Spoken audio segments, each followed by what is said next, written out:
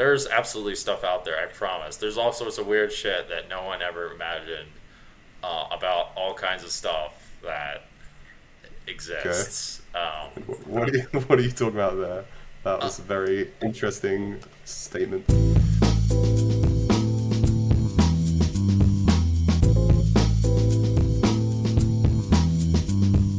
What's up, everyone? Today I've got on the podcast an old adversary of sort, Mr. Benny Glaser. We probably battled online quite a bit actually, and we battled in the PPC that I happened to use Magic and win, so it wasn't really fair. But he's won quite a few things in general, and since he's won some online tournaments, and he's won 5 bracelets. I didn't know that. I didn't realize I was taking down a bit of a champion the entire time.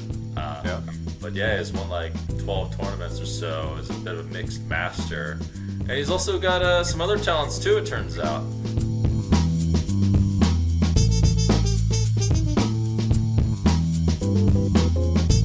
Um, what's up, Benny?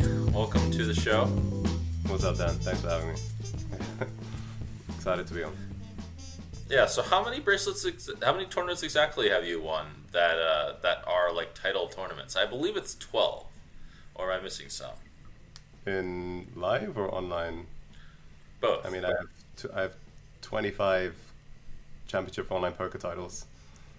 Oh, I don't know why I only read like 7, but I don't know. Maybe I won 7 in one series. I won just this W Oh, Coop. I won 7 in that series. Yeah. oh, oh! Holy shit! Yeah, that's quite a lot. That's hard to do. I haven't won that many W cubes. I don't know if I've won. No, I've won one or two or something. Yeah. And So I have, what game? Huh? well, I was just gonna say I have 25 in total for that. Yeah. You, Oh, okay. So you're just playing all games. It sounds like. yeah, I Do you have, won like the 7, for example, were in 5 different games, six different games this series. Yeah. oh, okay. Um, which game would you say? Did you ever have like a specific game that you really focused on, or did you just learn all of them at once? How did this work?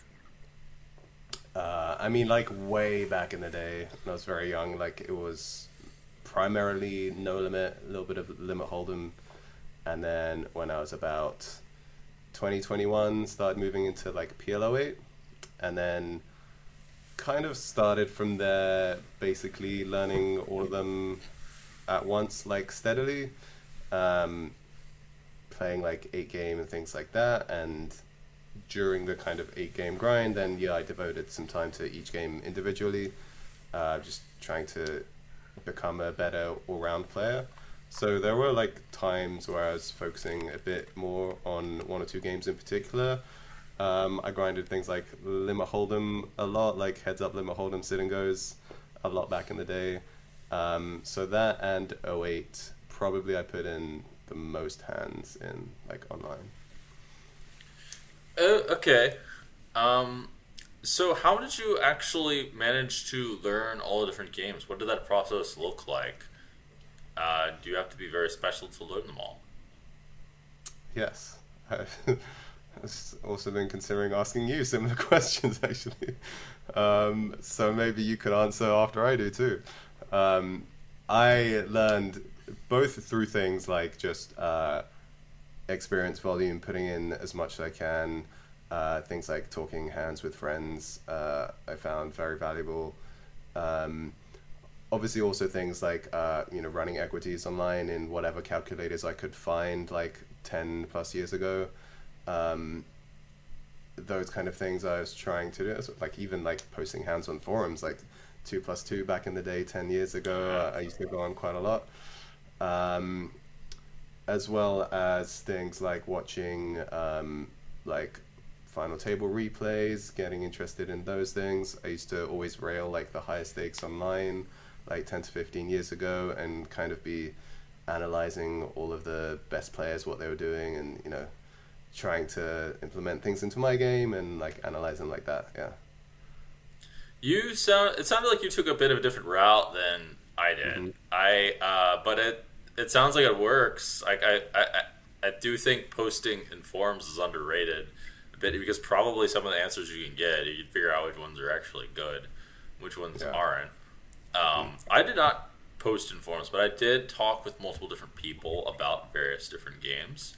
I did not rail. I didn't rail like the TV series things, but I did do things such as look at specific things that high stakes players did in specific games, such as Limit 08, because I tried to get someone to teach me for Limit 08, but I couldn't. It just didn't happen, or they wanted like some absurd price, and it's like, no, I don't want to pay $50K or whatever price that they wanted. I forget what they wanted. It was something stupid. That for Limit 08 specifically, I ran some equities. I looked at what other people did, which was there were a few surprises in there. Limit 08's pre-flop game works a bit differently from all their games.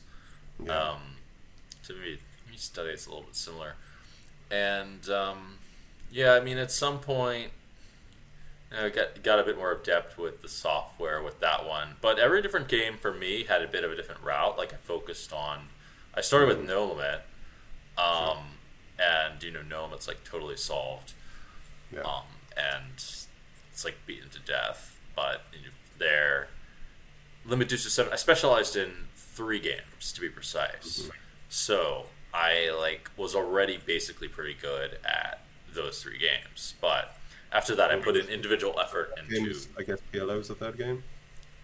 PLO, Deuce to 7. And No Limit. I can tell you that there are various evolutions to my progress in these games, and a lot of the times I worked with people that did not really get things right.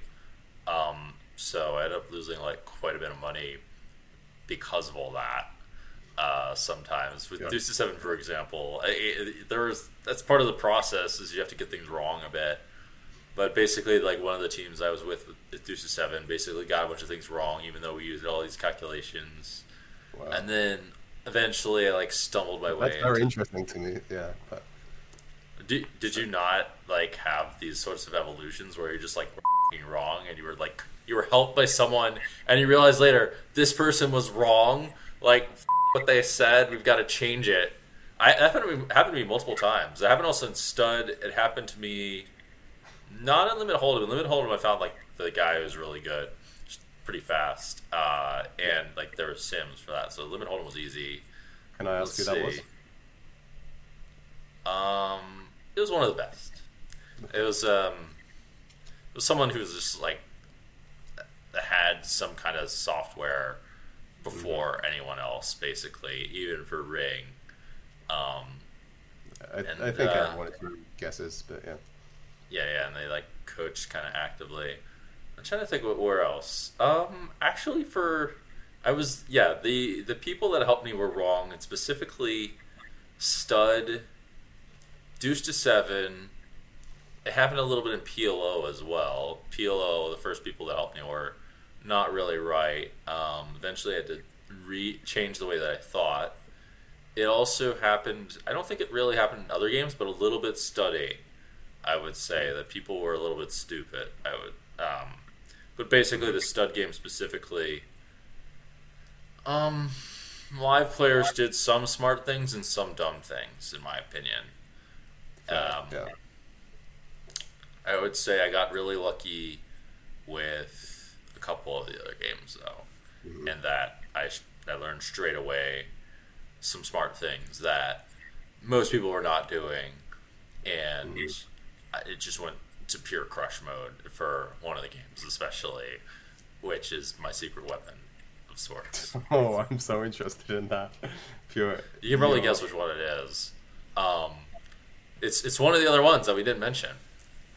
So. No Limit Single Draw? No. No. No. But that one's a little bit weird. It's. I'll just let it exist. I should mention that in Short Deck, I did also get things wrong originally. Okay. It's I'd heard not short something. deck, but I'm also Right. I'm better at short deck than I am at no limit. Um, but yeah, short deck I eventually figured out for myself. No one really taught me at short deck. Hmm. But there's lots of And yeah, things for that. yeah, I'd heard that you'd had like some solver for short deck, basically. Yes, there were definitely times throughout like my evolution where I was told things, or like I thought like X conventional wisdom that I kind of found out that was reasonable, but not like the best possible answer, or like X things didn't matter enough compared to outweighing pros in another area of looking at the game. So yeah, just like slight shifts in viewpoints like that. Can you give a couple examples? There were only slight shifts.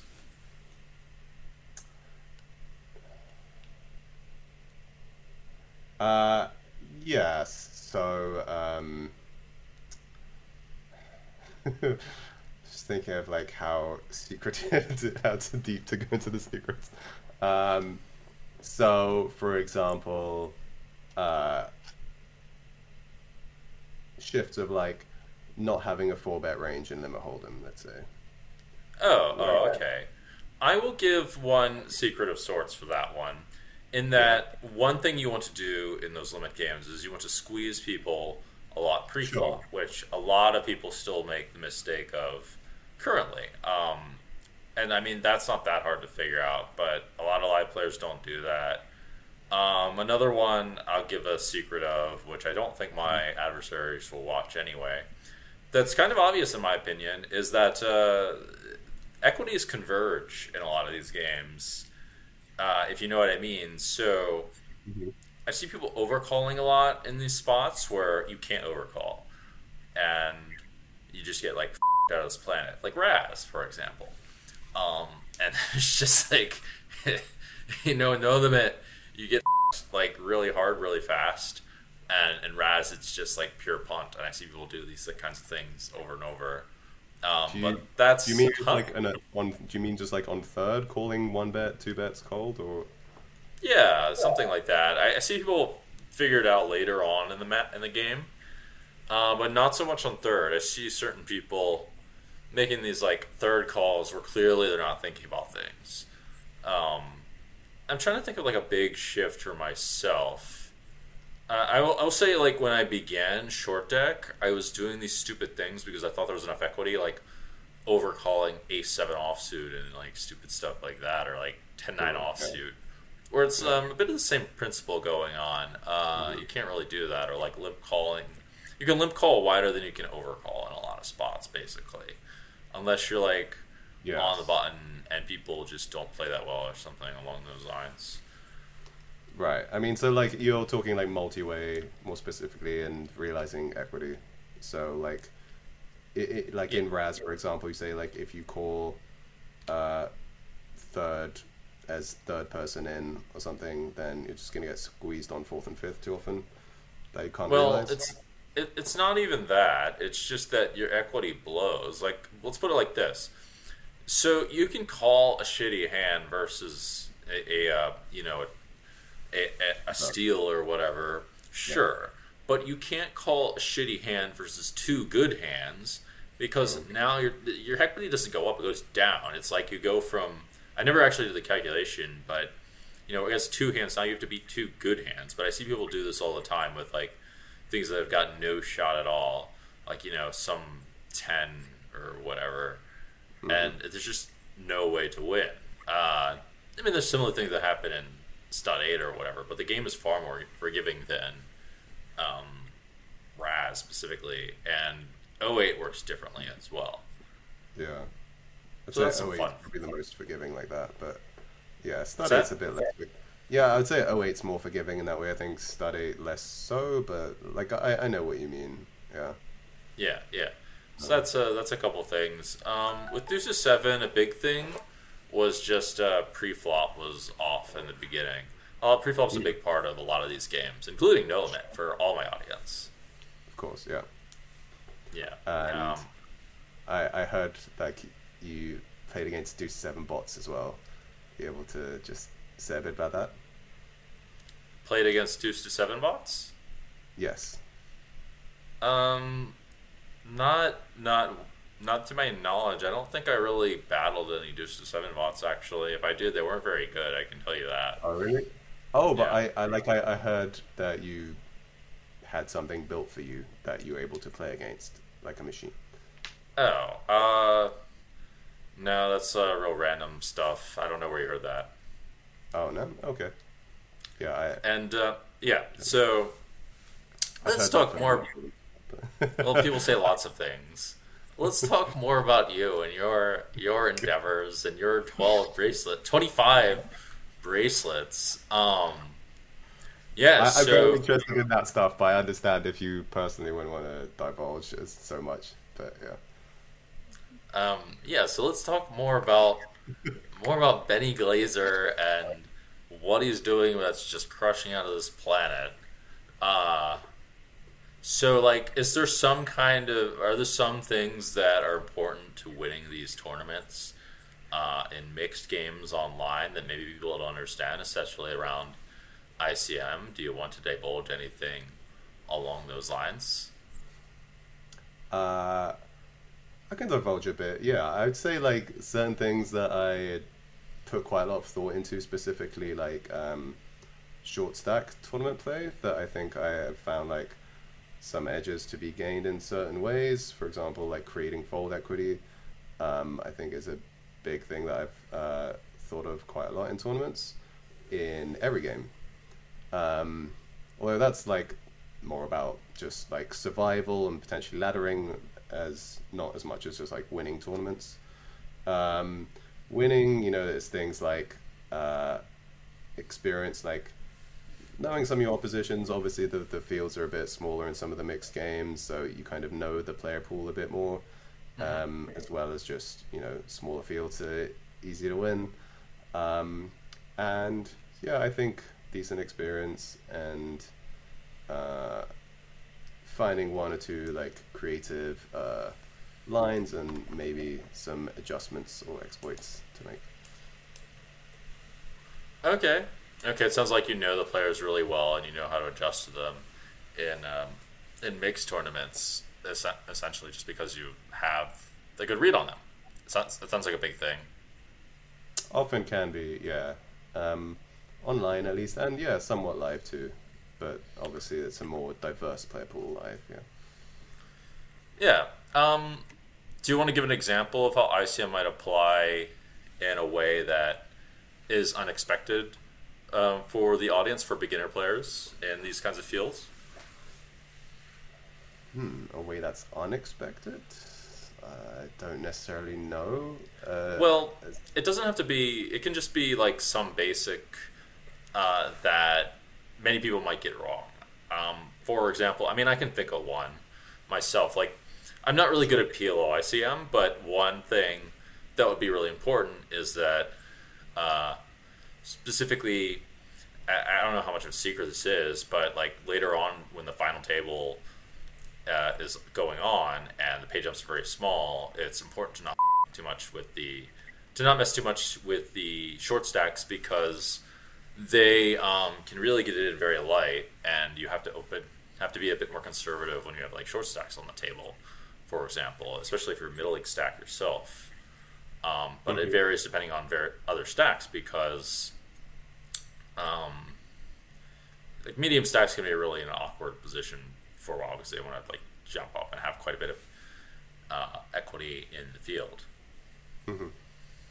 Yeah, so when it does get down to like the super shallow depth, then yeah, agreed.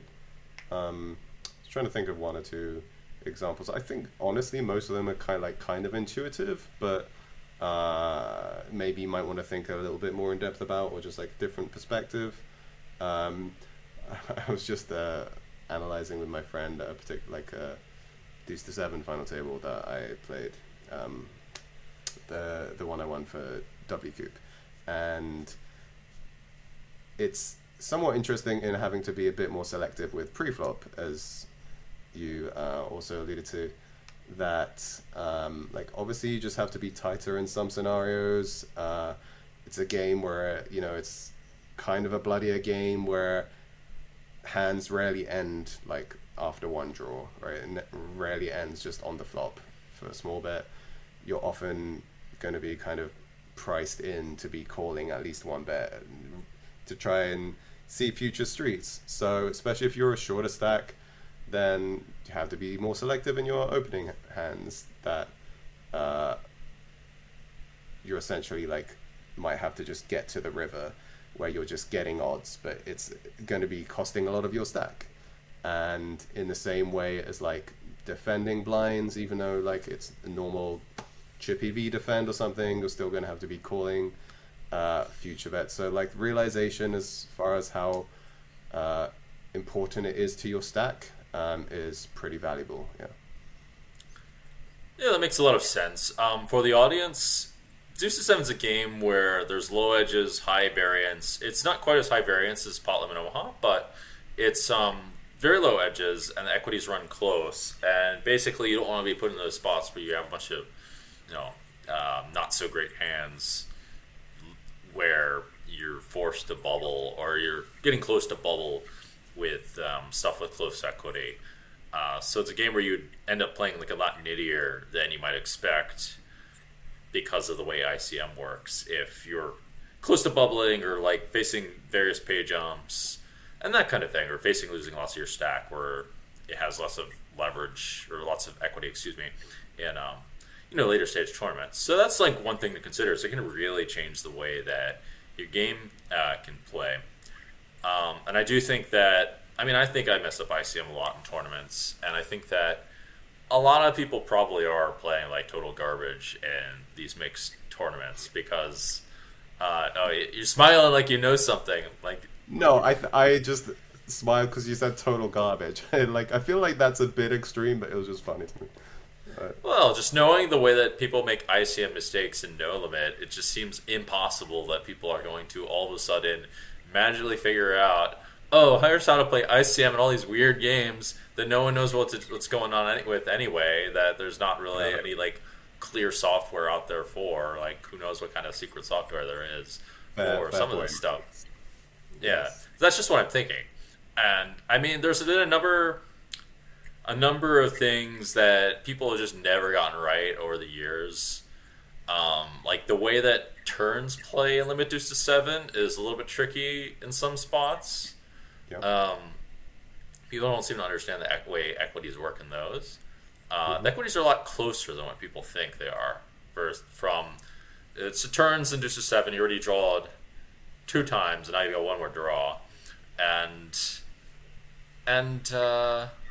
Just people think like one card versus 2, it's a simple spot. Nope, it's not. And it can really vary a lot depending on the strength of ranges. And if you go from 2 to 1, from just like starting from 1 draw is different.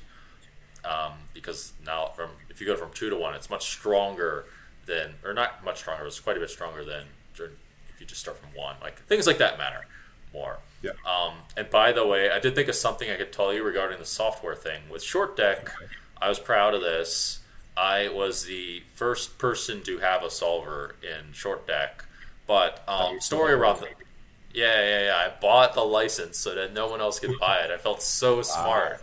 And and then I luck boxed it super hard and got the stone nuts for it. And then what happened was... the backstory of that was I got really hard in the beginning. So I just flew to Manila one day, and we're normally playing No Limit Hold'em, and then all of a sudden they say, hey, what, Jungle? We're playing Short Deck today. We're going to play high stakes Short Deck. And I'm like, what? What do you mean? I just flew here to play.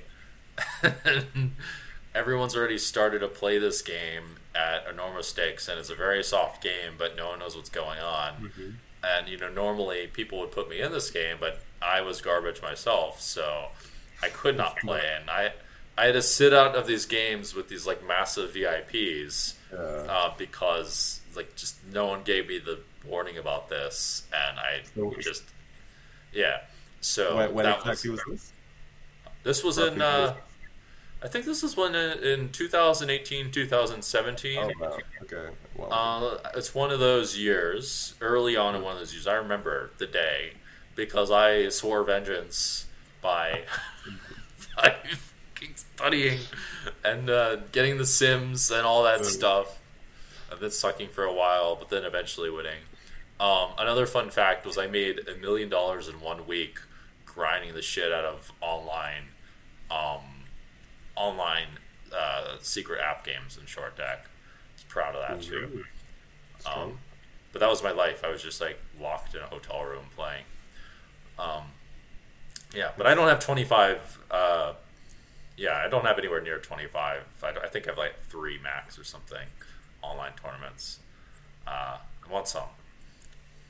And it's not. I'm gonna trade them in for $1 million, but okay.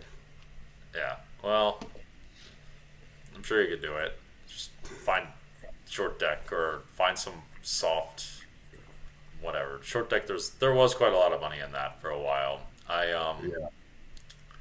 I made a solver for short deck PLO, but I never used it. Wow. Okay. Um, yeah. Wow. You made it yourself, or you? No, no, I didn't. But it was useless. No one would play the game. I got too aggressive in that one. Yeah. Equities must be insane in that. Yeah, but Yeah. probably the way things end up working is that there's still ways to them up. And I mean, equities are pretty crazy in short deck, but there's all kinds of mistakes people can make because of the way that equities converge and because of the way that preflop just works, basically. Yeah. So it wouldn't surprise me if people make the same mistakes or similar mistakes in short deck PLO. A comparison would be PLO and 5-card PLO. Mm-hmm. Do you play much 5-card PLO, 6-card PLO, any of that stuff? Not very much. A bit of 5. I've looked into a few things, but very rarely, honestly. Yeah. Okay. Well, the idea of equities converging applies more so in 5-card and 6-card PLO, I would think. Just because people usually overestimate hands at PLO. And I just don't see why that pattern would continue and that'd be a big source of leaks. But I don't know a whole lot about either of those games, to be fair. Mm-hmm. Yeah, but there's lots of money in them. I know what you mean. Yeah, I definitely could have devoted more time to that if I wanted to. Yeah, so I know what you mean, but trying enough as it is on the games I currently play to be messing around with those. Yeah. So, do you have any goals for poker as you play now? Do you have any? Is there any specific ambitions that you have?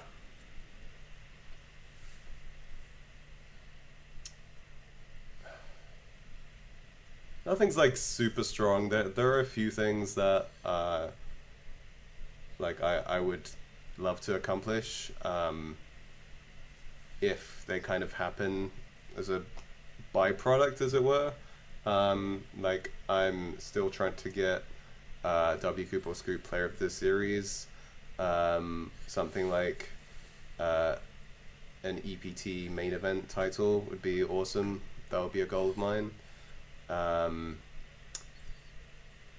But there's nothing specific, like there's no like X amount of titles or bracelets. I still like enjoy kind of extending my lead as having most titles, so I'll continue trying to do that.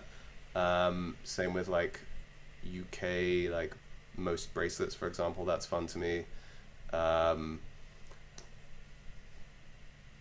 People are saying I could chase like Helmuth's titles for bracelets, which is like it's fun, but it's like it's not really a specific thing that I'm like, yeah, that's what I want to devote my energy to. You know, I'm still gonna kind of keep trying to play my best, and if that happens, then that's cool. Yeah. You could call him out and talk some shit. Like maybe that could be fun to watch. Me and Elbeth have talked a lot over the years. I've gotten some brawls with him.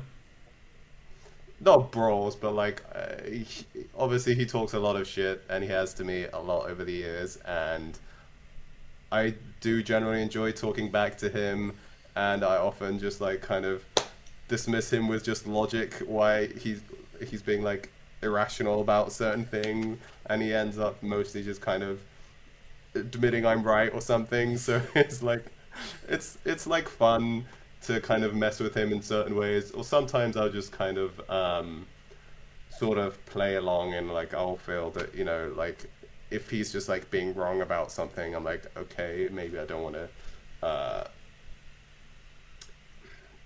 educate's a condescending word, but like I don't want to like teach about like my strategy or whatever it is, like something, or like something he's saying is wrong. So I just kind of let him be in his own world. But it's fun, like just talking back to him. I've never been like super argumentative with him because I know him and how he is really. So often I just kind of let him do his thing, and I'm not like personally offended by it, because like often like at other times he's just very complimentary about me, like both as a That's person in my nice. game, which yeah, he's like that a lot. So I know when he's complimentary about me those other times, then the times when he is heated or insulting me, I'm not like personally offended by it. So I don't get like truly argumentative unless he's being like very out of line. So deep down, he's a Benny Glaser fan. Is that what you're saying? Absolutely, and it's not even deep down. Honestly, Oh. he's been very complimentary about me this year. Like just yeah, Oh, I end on the surface. Okay, sweet. yeah. He's like randomly been posting like congratulatory tweets about me and certain things which like I had were unexpected to me. He's just like posting like, oh, that's cool. Okay, thanks, Phil. Yeah. Oh yeah, that's So cute. You know you're what's the word? A contender in his eyes. If you get the congratulatory message on the internet from Phil Hellmuth, I've gotten one or two. Feels ooh, good. yeah, Yeah. So that's so nice. let's talk about some of the other stuff you do. Apparently, you're not just a mixed game player, but you do some other things too. I didn't know that you do. You're very much into music, and you do some martial arts as well. And apparently, you're also into positive impact, which is what the podcast is meant to be about, largely. Hmm. So, why don't you talk about these other interests of yours? Do they take a large place in Sure. your life? Uh, Somewhat, honestly, not as large of a place as I would like. I still mostly dedicate a lot of my time and energy to poker, so a lot of things kind of go on the back burner. Hmm. Um, yeah, I did used to do some martial arts. I barely have in a long time, really. I would like to spend more time on those, but things like it's difficult when I'm just traveling so much. And unfortunately, same with music. I'm traveling so much, it's really hard to like just take my electric guitar and amp to, on a plane or wherever it is, like for a couple of weeks all the time. So it just unfortunately means I'm without it for a long time. And even if I do have it, then it's kind of hard. Like I'm still spending a lot of my time and energy playing that, like, after a day of grinding, I'm kind of too exhausted a lot of the time. So I would like to be able to dedicate more time to music for sure. And yeah, guitar playing still is basically my biggest passion.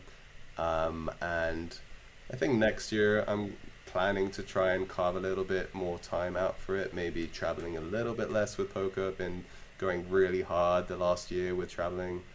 Um, so that in particular, I would like to be able to have more time for. Yeah.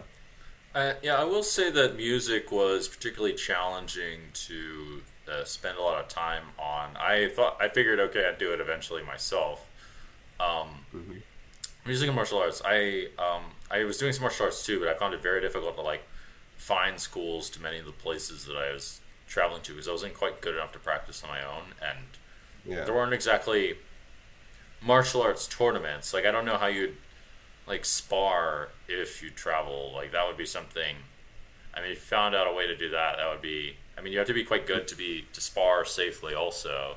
So there's like a few different hurdles to get over Yeah. for that one.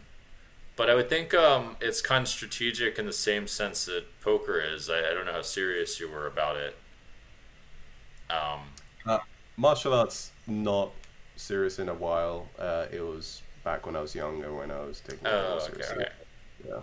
okay. Yeah, I think. So I've heard talks of a poker ban possibly happening in the future. I Tell me wonder more. if. Well, I believe Jason Kuhn was interested. I mean, he's got his time problems also, Yeah. and I've heard of a few others. I was interested as well. I have some musical talent, as it turns out. Um, As it turns out. Yeah. yeah, I can play the Okay. piano, Okay. but the problem with pianos is you can't take them everywhere, and you can't find them everywhere either. That's part of the thing. I had this Yeah. crazy idea to learn the flute, but I put it on the back burner. Um, Mm. but yeah, if there's a poker band forming, would you be interested in a guitarist role? Sure. Yeah. I'd be interested. Yeah. There was It's another, huh? Well, I Okay, was gonna say it's hard because like a band basically requires people to be in the same physical place most of the time, uh, which is like unfortunately why I've not really been able to be in a band for a while, just because of traveling so much. Like I basically, for practice, it's hard to do online. You can, but very sporadically. It's just better to be practicing in person. So if it was just like a fun project for like part time, then sure, I'd be interested. But like as far as something to take more seriously, it's hard without people being in the same like location for a while. sure, that makes a lot of sense. All right, well, I may make this happen in the future when I have more bandwidth. I try, but I'm also overextended out of my mind. So, running a podcast and playing poker and blah Yeah. blah blah. But yeah, do you find any of these kinds of things help you with your poker game? Do they help? Is there maybe just doing any of them on your downtime benefit you in some kind of way, or they're just things that you like to do?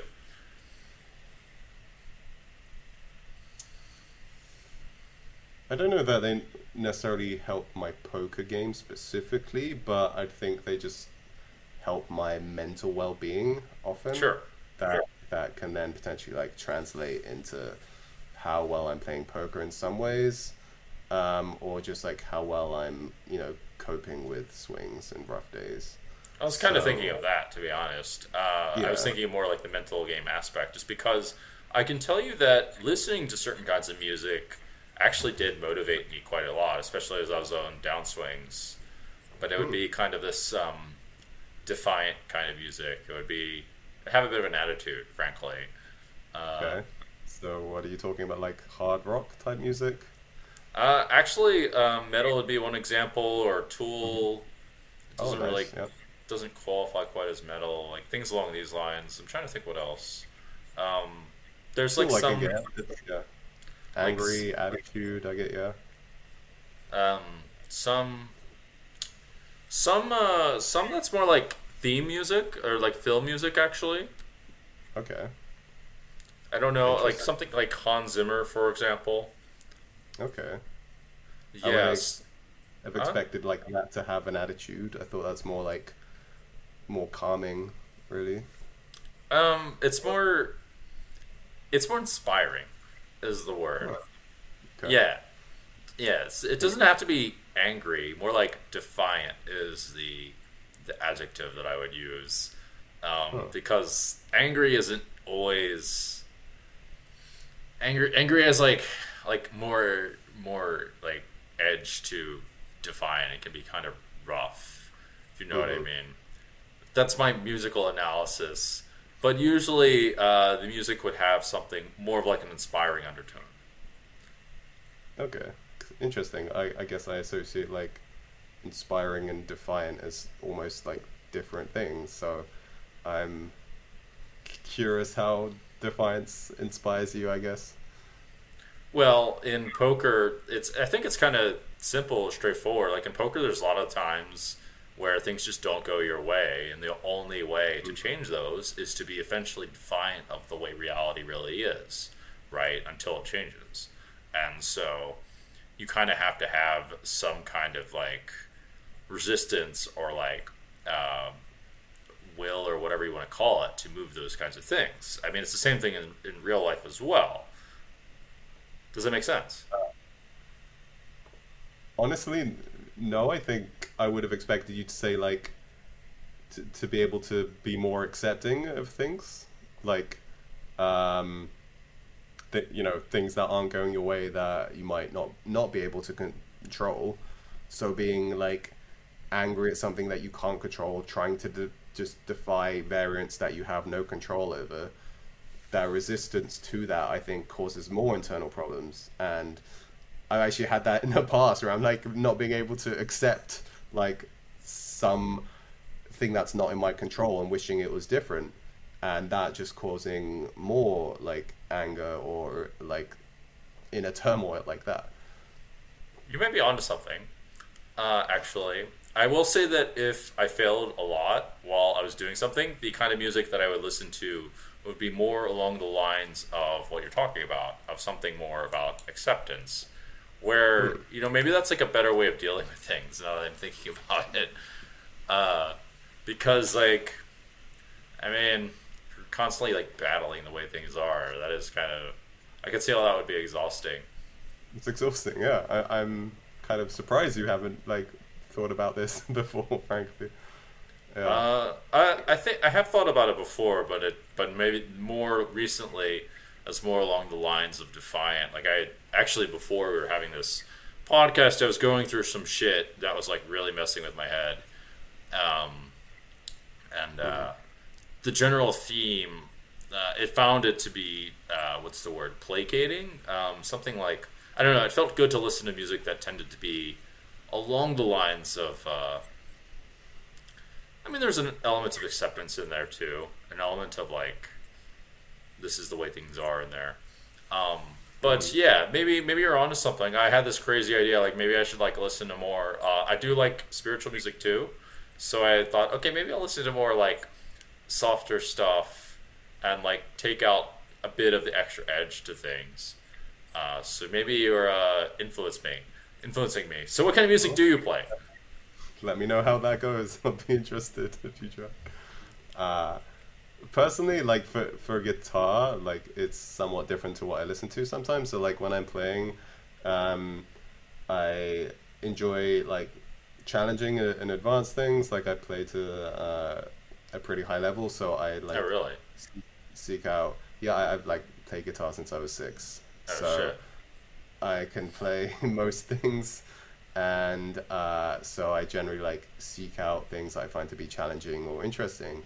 So a lot of that might be like guitar-oriented music, like instrumental stuff. So a lot of kind of rock or metal or progressive things like that, which often are musically interesting, or have like more guitar solos, for example, that I can learn and enjoy playing things like that. Oh, So really? yeah. So, maybe you can play some of the stuff. You're familiar. It sounds like you're familiar with a lot of stuff that I'm familiar with. Like I listen to a lot of underground stuff, and at least when I was younger, I would seek out like advanced, guitar playing to a fair degree, to the point it was like kind of obnoxious, frankly. Many of the audience won't know what the hell we're talking about, I think. But what's some of the stuff that maybe some of them would know that you could play? Like what's like a well-known guitar solo that would impress people, that sounds really cool, that you can play? I, I can play most of them, to be honest. I'm trying to think of Really? anything like I can play like most, I don't know, well-known things like most Metallica solos. I'm like trying to think of things that would be impressive.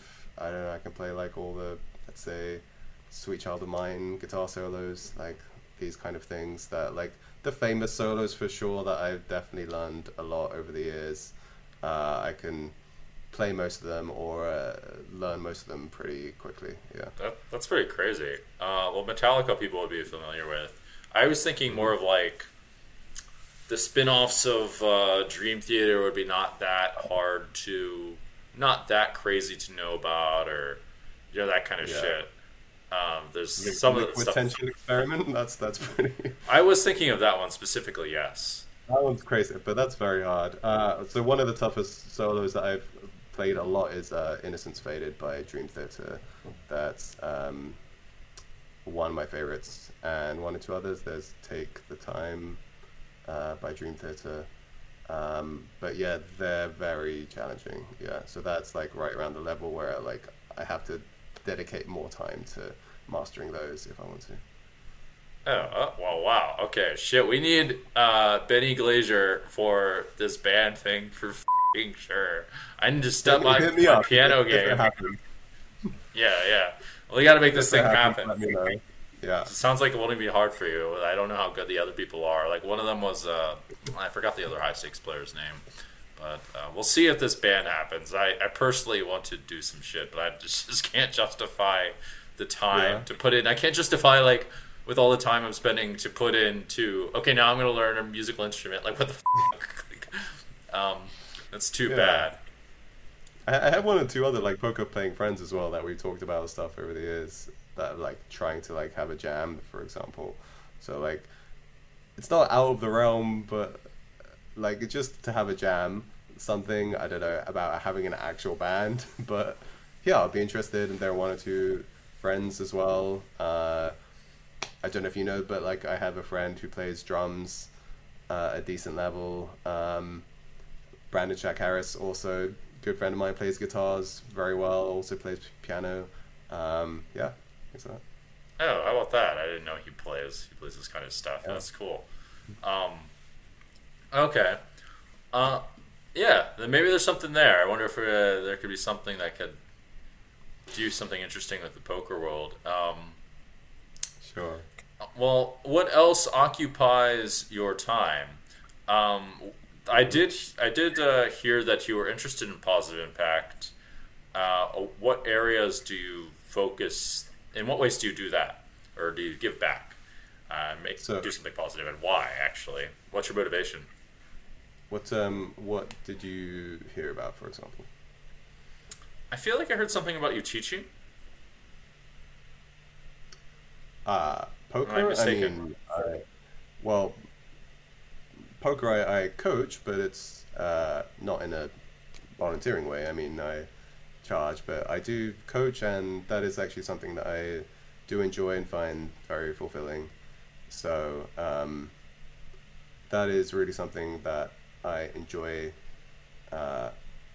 seeing my students progress, and then like they come back and they're like, I'm feeling better thanks to your coaching, and I've really seen these improvements here and here, and I'm like, really happy that from your coaching I've seen all these improvements, and that's really nice for me to always hear. I really enjoy that. Okay, cool. Yeah, I mean, that's one way to do it for sure. I actually think it did occur to me that teaching poker does essentially cultivate a lot of positive virtues in people, even though people view it as predatory quite a lot. I don't think that that's really true. I mean, no more predatory than like teaching someone to like become successful at something at someone else's expense. I did, like, for example, just now in Cyprus, where I just came back from, there was PokerStars women's boot camp that they did. So I did do a talk for them, and like they had a Q&A with me, and that was cool to help out. They all like enjoyed that, and then when they had their tournament the next day, then I like be trying to rail and trying to give them advice there, for example. Yeah, and that was fun too. Oh, okay. Oh, you're actually one of the recent people that have been doing lectures for this, or helping out with these women's boots camps. What did you talk about? Is there any theme? Well, I had like some ideas going into the talk, but I was basically just prepared to answer all their questions. So their questions was Oh, kind of a bit different to what I was expecting.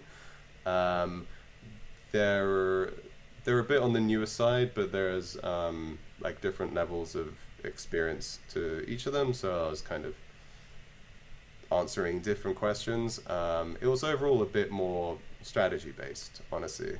Just things like open sizes or like, tournament play, for example.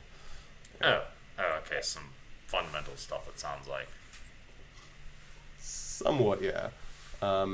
Yeah, so those were a bit newer in particular. There are one or two who are a bit more experienced, but yeah, it's generally like people that for that who had kind of qualified for the tournament. Yeah. Okay.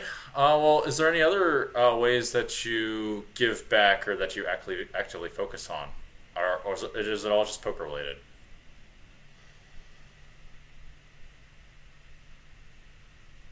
I think it's probably mostly poker related. I mean, like I donate to charities sometimes that like I don't, you know, Yeah. broadcast that kind of stuff. Like aside from that, I honestly don't have a ton of like time really these days right now to be devoting more time to that stuff, but I also would like to in the future. I do still find it fulfilling. Yeah. Yeah. I found the journey into positive impact to be not that simple.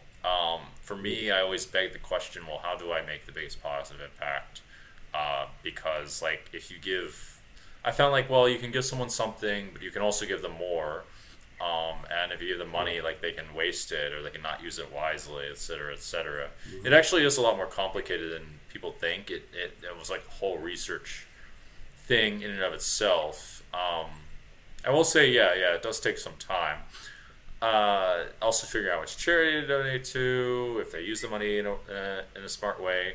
Yeah. Um, Ultimately, I'll say that the conclusion also that I came to also came to the conclusion I came to also required a lot of time, which is making something equivalent to businesses that do something positive, such as this or whatever you want to call this. This is like a thing that is creates a reoccurring. Okay. Yeah. It's meant to create a reoccurring positive impact. So yeah, Doug can take really a lot of time and creativity. Mm-hmm. Creativity, music. I think actually is one of those things. By the way, Hmm. that's what you're really into. So it'd be really interesting to see some Benny Glaser solos. Yeah, I mean, I do put them out like on social media every so often. Oh, really? Um, mm, yeah, on like Instagram, for example, I've been putting. So that's something like this year I've been trying to do a bit more. Um, haven't really in the past because part of me finds it a little bit weird if it's just like it feels a little bit just showing off kind of things like here's this cool solo I played sort of thing. But Isn't that what Instagram is for? Wait, isn't that? Wait, what? Am I missing something? somewhat, yeah, at least for some people. I don't know. Part of me still feels a little bit weird, just like a little bit uncomfortable about the kind of like this is the so. But like I know people enjoy it, and people have been encouraging me to do it more and that kind of stuff. It doesn't necessarily like come naturally to me, honestly. But I've been doing it a bit more, and like I've enjoyed the positive feedback and the positive like encouragement and reinforcement is nice. So I've, yeah, been doing it more, and it feels like it's a bit more just relatable to people when I'm just like showing myself in a just more myself in a more vulnerable way even. So it feels like it's just a more kind of relatable in a human way to people, which is nice, you know, and yeah, builds connections and things like that. Yeah, it is something that universally people can appreciate, which is nice. So you don't need like the the actually kind of arbitrary barriers of language quite a bit. There's a lot of like hidden barriers, whereas I feel like Hmm. there aren't too many negative ways that music can be misinterpreted. At some point, I'd like to study it to understand it more, just because it's like kind of, I don't know. It's like almost a strange thing that it exists in my mind, but that's another topic. No, do you know what I mean? Because I'm interested in that thought though. I think well, yeah, just you think it's a strange thing that humans have thought of this construct? more like how do I explain it? My thought is basically why does this like exist at all? Because it's like a different version of communication where it's a bit more primal in a way that it communicates directly to your emotions. And Yeah. it's not like yeah.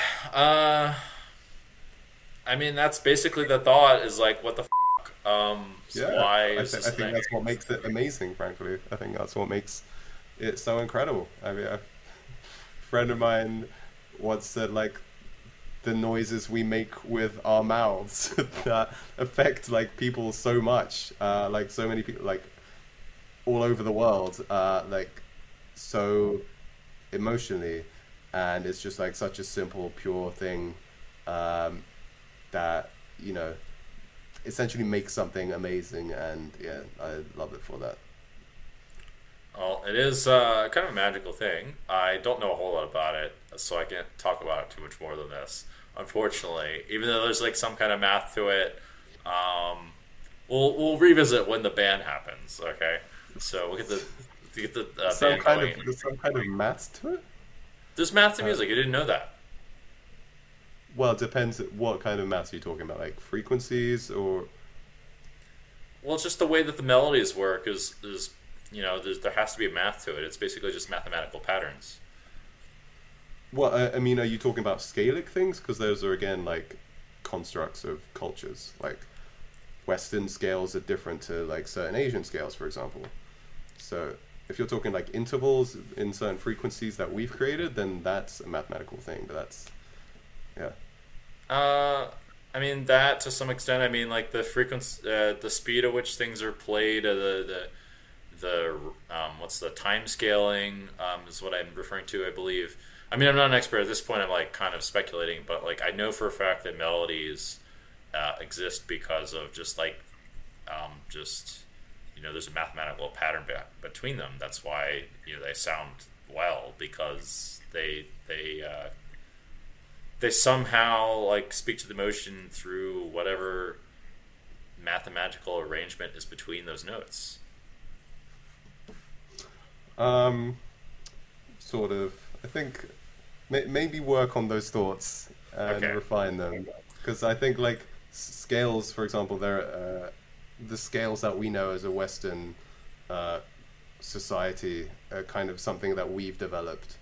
Like there are other, as I said, like Asian scales that like have they're like microtonal, for example, that have like lots of tiny tones that are different for us to hear. Um, the scales that we know are just like more pleasing to us because largely because of familiarity, actually, just Really? because they're in lots of songs. Yeah. That's strange to me. I can tell you I like lots of what Eastern scales. I don't know about other people. Like Hmm. I like them a lot of the time more than uh, you know Western ones. To be honest, I don't Hmm. know. This I this mean, I because didn't know. like Huh? the human ear likes to hear things that are familiar and like pleasing things. So they're like, patterns and things that they understand and are familiar with. Like the ear, like, and brain like seeks patterns and be like, oh, I've heard this before. This isn't, that's just more generally pleasing than, for example, more microtonal stuff, which is, yeah, a bit more challenging for the human ear to Yeah. understand. Okay. Well, a couple things. One thing is, I've always wondered why my musical taste is different than other people's. I don't know what's up with that. It's maybe an autism thing. Another thing is, if you have some books or research about this, I'm happy to read at some point. Although it definitely delves into a topic where I just don't. Like, really, it goes pure into Spiceville. I hope it'll be useful in some kind of way. It's like this total pivot from a lot of the stuff that I happen to use my time for. But I read plenty. Yeah. I've got time for reading. I read on airplanes and things like that. Um, I Yeah, I got don't think I have like specific note. I want like you just have an interesting brain, so I just wanted to get your thoughts in it in general. I don't think there are like specific reading material on this that I know, but I know it like absolutely exists and probably wouldn't be too hard for you to find if you wanted to look into it. I have enough on my plate already, but eventually I'll find it. There's absolutely stuff out there, I promise. There's all sorts of weird shit that no one ever imagined about all kinds of stuff that exists. Okay. What are you talking about there? That was a very interesting statement.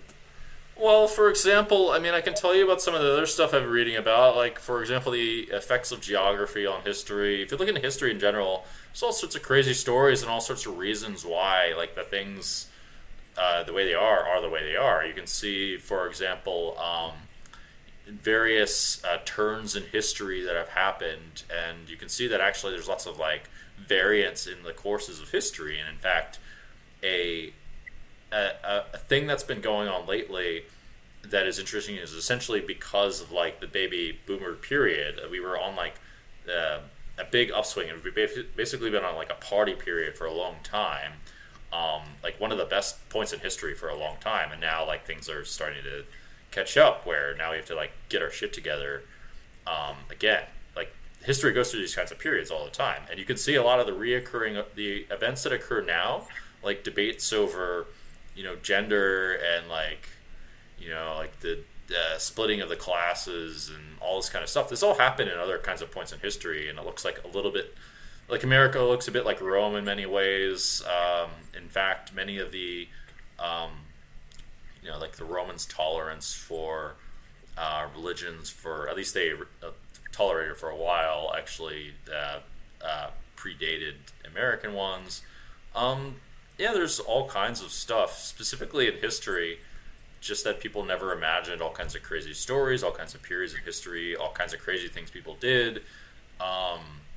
There's books about movements I found were interesting. There's lots of patterns in that. What else? There's quite a bit of evidence of magic kinds of things, but it's really hard to prove. There's just many strange occurrences in history. You're laughing? Okay. Well, it's just a very vague statement that's quite fantastical. Magic, I don't know. Just say the word magic. Like, I don't know what to think. Well, I don't know what to think either. I read these stories and I'm like, what the absolute is going on?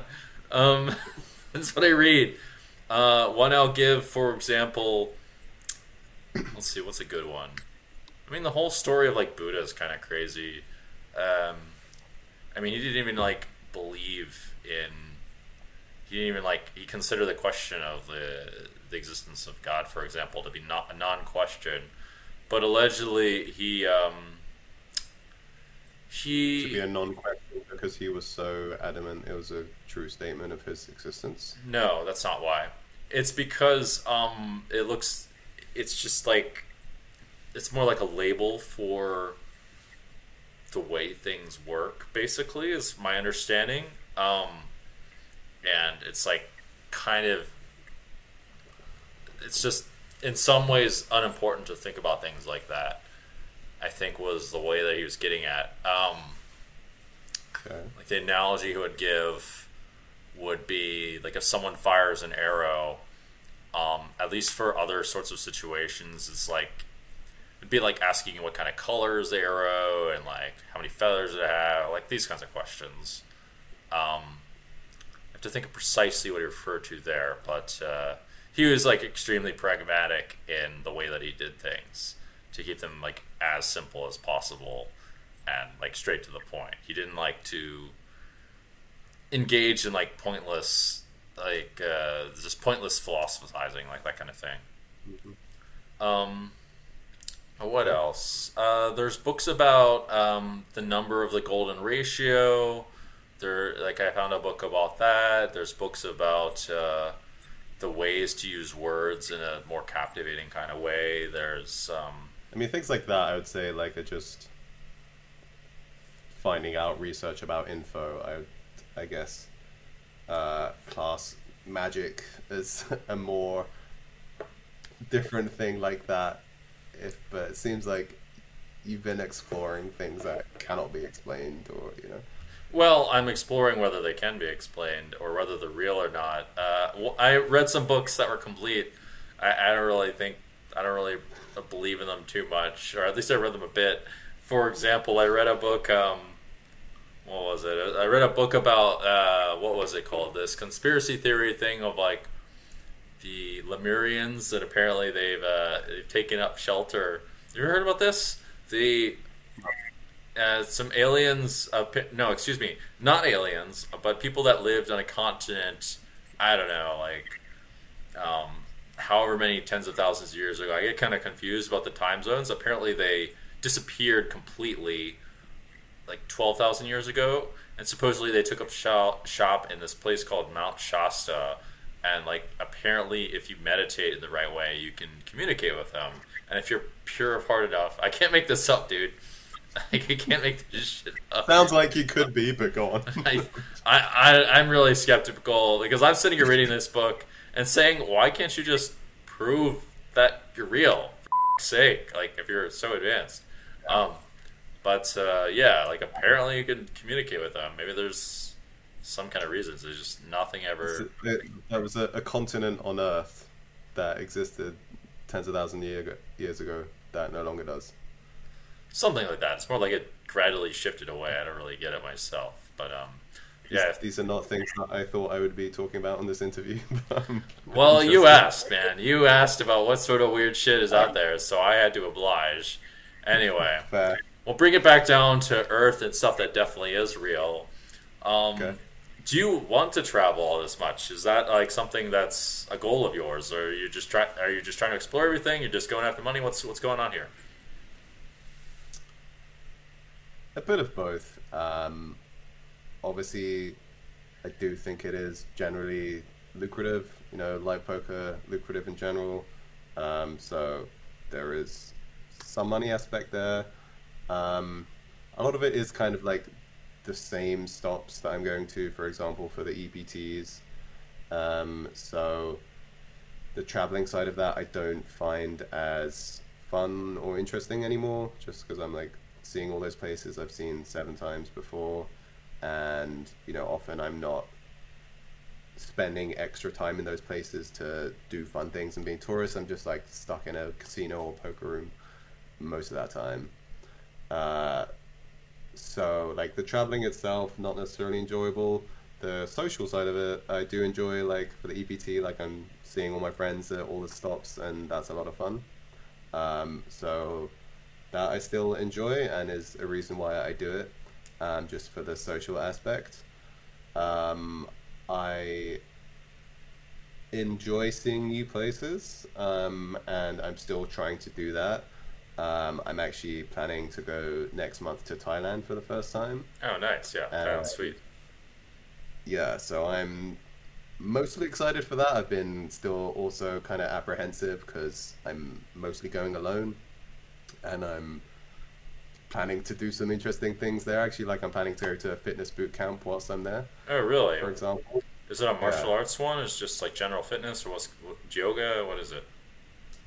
That one is primarily fitness. I might also be looking at in another kind of more meditative retreat there, which is a bit different, but yeah. So I think that will be cool. I'm planning to travel around there quite a lot. That's just for holiday, basically.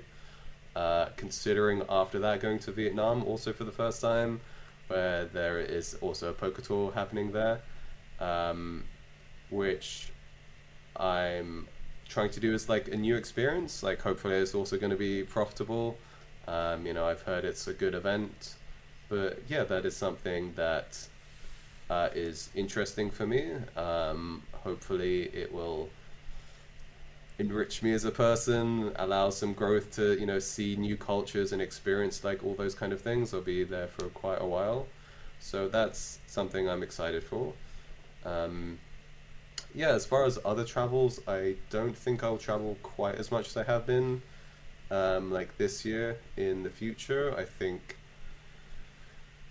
it can be fun, but it's often exhausting, really. And basically for the last almost year and a half, I haven't had like a home base Oh, to be yeah, yeah. living, which has its like freedom and cool things, but also just makes some things difficult. And uh, I do enjoy like the kind of comfort and security of like having a home base that you can come back to. So I'm thinking next year that's something I'll probably get back to. Yeah. Yeah, that is one thing that I realized from traveling too much. I specifically picked a home for those exact reasons. It affected a lot of things in my life, and yeah, basically I realized you miss out on a lot of things when you travel a lot, but you still, I mean, it's still pretty good, and you do get to see lots of places. And I'm a little surprised you don't explore outside of the casino too much. It's a very odd Yeah. decision. No, it depends on where it is. I do try to. I mean, one issue is just like I play everything basically, so I'm busy almost every day at like basically all the stops. So I can't really take time off during the festival. I'm basically playing every day, so it's just like I'd add a couple of days after or before the festival. Um, but yeah, so in the cities that I've been to a lot before, like Barcelona or somewhere, then these days I'm not really adding extra. Somewhere a bit more interesting, for example, like Bahamas this year, I did like take a few extra days before then to chill on a beach, and enjoy that kind of stuff. So it depends where it is, and if it's somewhere either new or just somewhere that I enjoy, then yeah, I do still add a couple of extra days to enjoy that. I would imagine a lot of the audience would really like to be able to travel. I actually should to look into it and see where they're all at. But most people usually don't get the opportunity. For them, I think it would be. I mean, probably in the beginning, it was like a lot of fun and amazing, where you get to travel to all these opportunities. And eventually, yeah, anything. The grass is always greener if you get used to things. Um, but Yeah. yeah, I mean, I know that there's a bunch of locations opening up for travel. There's for poker. I know that there's Brazil sometime Hmm. coming up in January or so. I still haven't been to Brazil. There's Uruguay coming up actually from ACR. Yeah. I don't know if you're aware, but that's piqued my interest. I did not.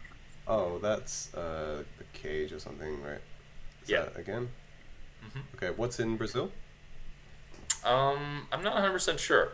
I need to find out more Hmm. information. Uh, I'd be there's interested in that. I've never been to Brazil, but I would like to, yeah. Yeah, I'd like to go to Brazil too, for lots of reasons. And I haven't been to South America yet. There's Costa Rica coming up. Ooh. Huh? Ooh. There's some Well, I actually. said me neither to South America, so I would still like to. And Costa Rica also piqued my interest. Another place I've never been to, but would like to, yeah. Yeah, Costa Rica is supposed to be positive vibes, and Yes. just to be, yeah, lots of people like it. Her vida, yeah. And maybe I'll go exploring there and in South America. Hmm. Cool. Yeah, those are Yeah. some So, ideas. Huh? like, January, I'll add that to my list of possible stops. Brazil in January, yeah. Yeah, sure. If I find out more, I can let you know. There's also there's a couple Costa Rica, I think, will be next year also. Um, Hmm. there's this Australian poker tour that I happen to go out to. I'm in Sydney right now. It was pretty Hmm. good. I still think it was the right decision, even though games didn't go as much as I thought. There's going to be more stuff in like Perth and these other kind of random places in Australia. It should Cool. be exciting. One fun fact is I learned that there's giant spiders here, which I have not seen yet. I don't know if I want to see them, but yeah, Yeah, there's like probably not. Probably do not want to see them, yeah. But I know that that's definitely a thing in Australia. I do love Australia. I've only been to Melbourne though, which is one of my favorite cities, but I would love to explore it more. Um, yeah, only ever went there for the Aussie Millions. Would love it to somehow return somewhere else in Australia. Yeah, and would plan to go there sometime, possibly next year. Definitely would recommend avoiding spiders from everything I've heard from various people in Australia. Yeah. Oh, they're not actually dangerous, these big spiders. But they can freak you out if you're like driving and like one like crawls on the windshield. And apparently, like Yeah. that happens and people like crash because of this. Oh wow. Yeah, so Yeah. that's something I didn't know about. There's lots of snakes and stuff, but otherwise, Sydney's amazing. We're running a bit out of time here, but I'd like to know also what having won so many bracelets and all of that. Do you get a bit of recognition? Do you get a bit of recognition from all this? Have you gotten the fame treatment? Uh, yeah.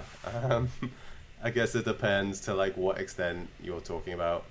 Um, Obviously, like at the World Series, for example, is different to most places. Like, a lot of people know who I am there. Uh, Especially, for example, there, like a lot of people would have me on their fantasy teams, for example, and be rooting for me. So that's cool. So I enjoy like that kind of experience. Um, I've had, EPT success too, so a lot of those stops is fun. Um, but like it depends where else in the world. Like there are some other places in Europe where not many people know me, which is like okay by me. um, I think like last year at the end I went to the Netherlands for the first time, and not many people knew me, and I was like, okay, just chilling, and yeah. So I guess it depends what you mean by it, the fame treatment, but yeah, I'd still have whatever it is. Someone wants to take a photo with me sometimes, or yeah, but it's fun. I generally enjoy it. I was thinking, how many bracelets do you have to win to get the Phil Hellmuth treatment or something equivalent? It definitely depends a lot on where you go. Yes, I'd say it also just like depends on the type of bracelets as well, like what bracelets you win.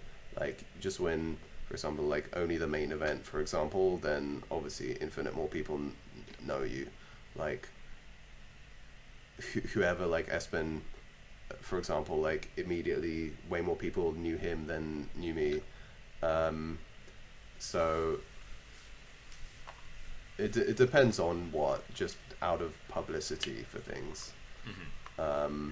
And I think, for example, my recent run at the Win World Championship also like helped with that a lot, just because of like pure publicity of that I think helped more than like my bracelets, which didn't get much publicity. Not many people knew about. Yeah. Yeah, that makes a lot of sense, of course. I find it varies a lot per place, really a lot. Like sometimes it depends on the arrival and stuff. I don't know. It's not that's all it's cracked up to be, really, from my experience. But whatever, it maybe depends on the person. Well, anyway. What about you?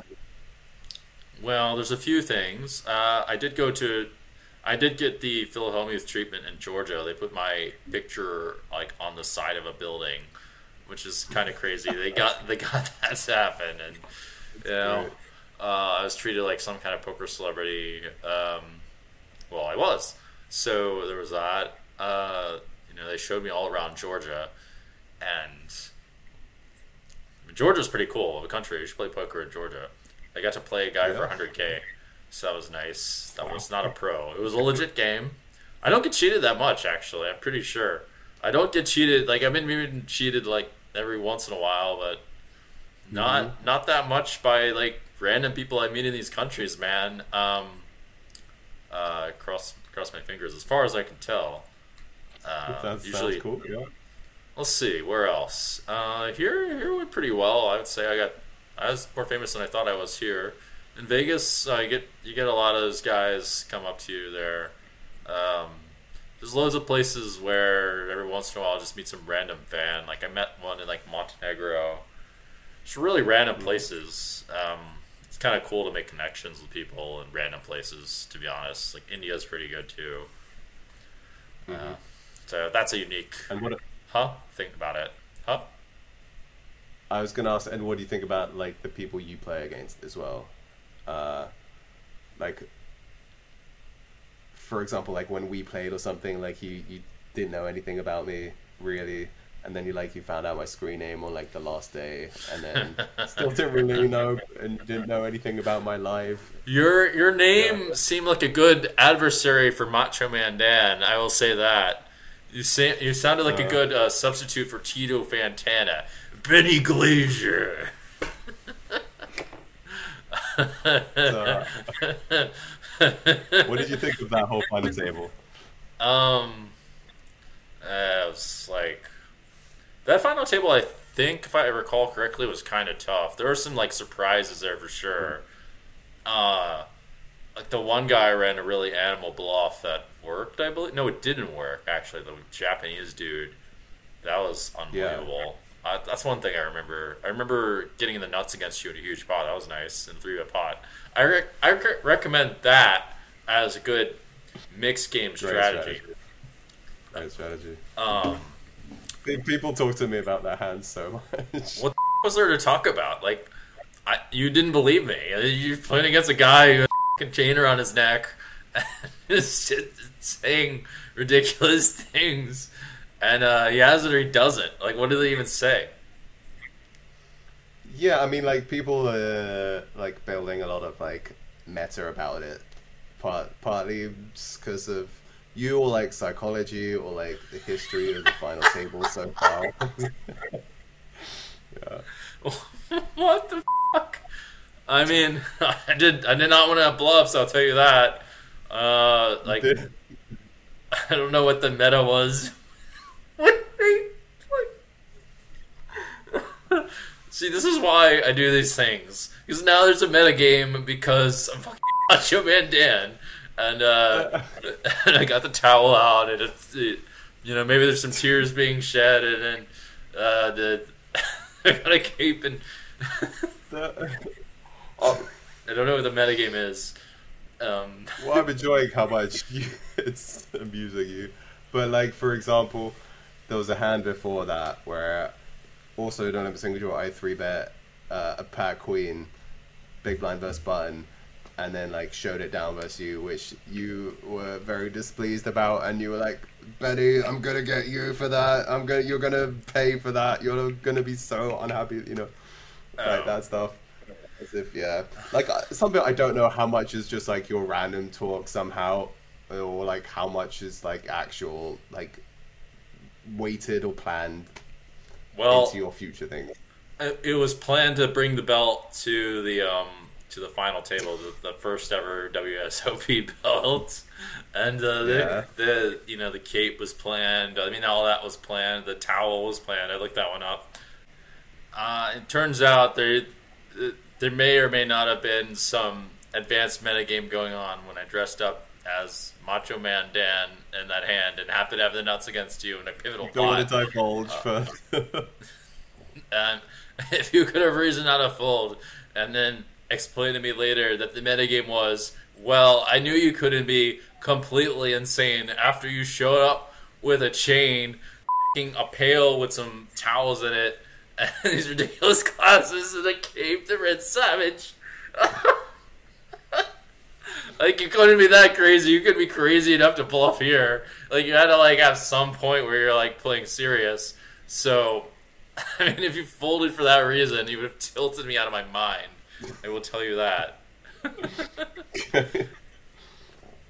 I would have had some bluffs there for sure. I can tell you that. Anyway, would you like to, is there anything you'd like to advocate or you'd like to leave the podcast saying, anything else you'd like to say before we wrap things up? Not especially. There's nothing that I really want to plug. I think we've covered a lot of things that I might have potentially wanted to say. Anything. So, I hope everyone enjoyed the pod or at least found things interesting. Yeah. All right. Well, yes. Thank you for your time, and until next time, maybe you'll get another shot at winning the Poker Players Championship belt. Sounds good. until we form the band. Or until we form the band, yes. And to keep the band in mind. And the music, research, of the patterns, all of course, as well. Sounds good. Okay. Well, thank you for your time, Benny.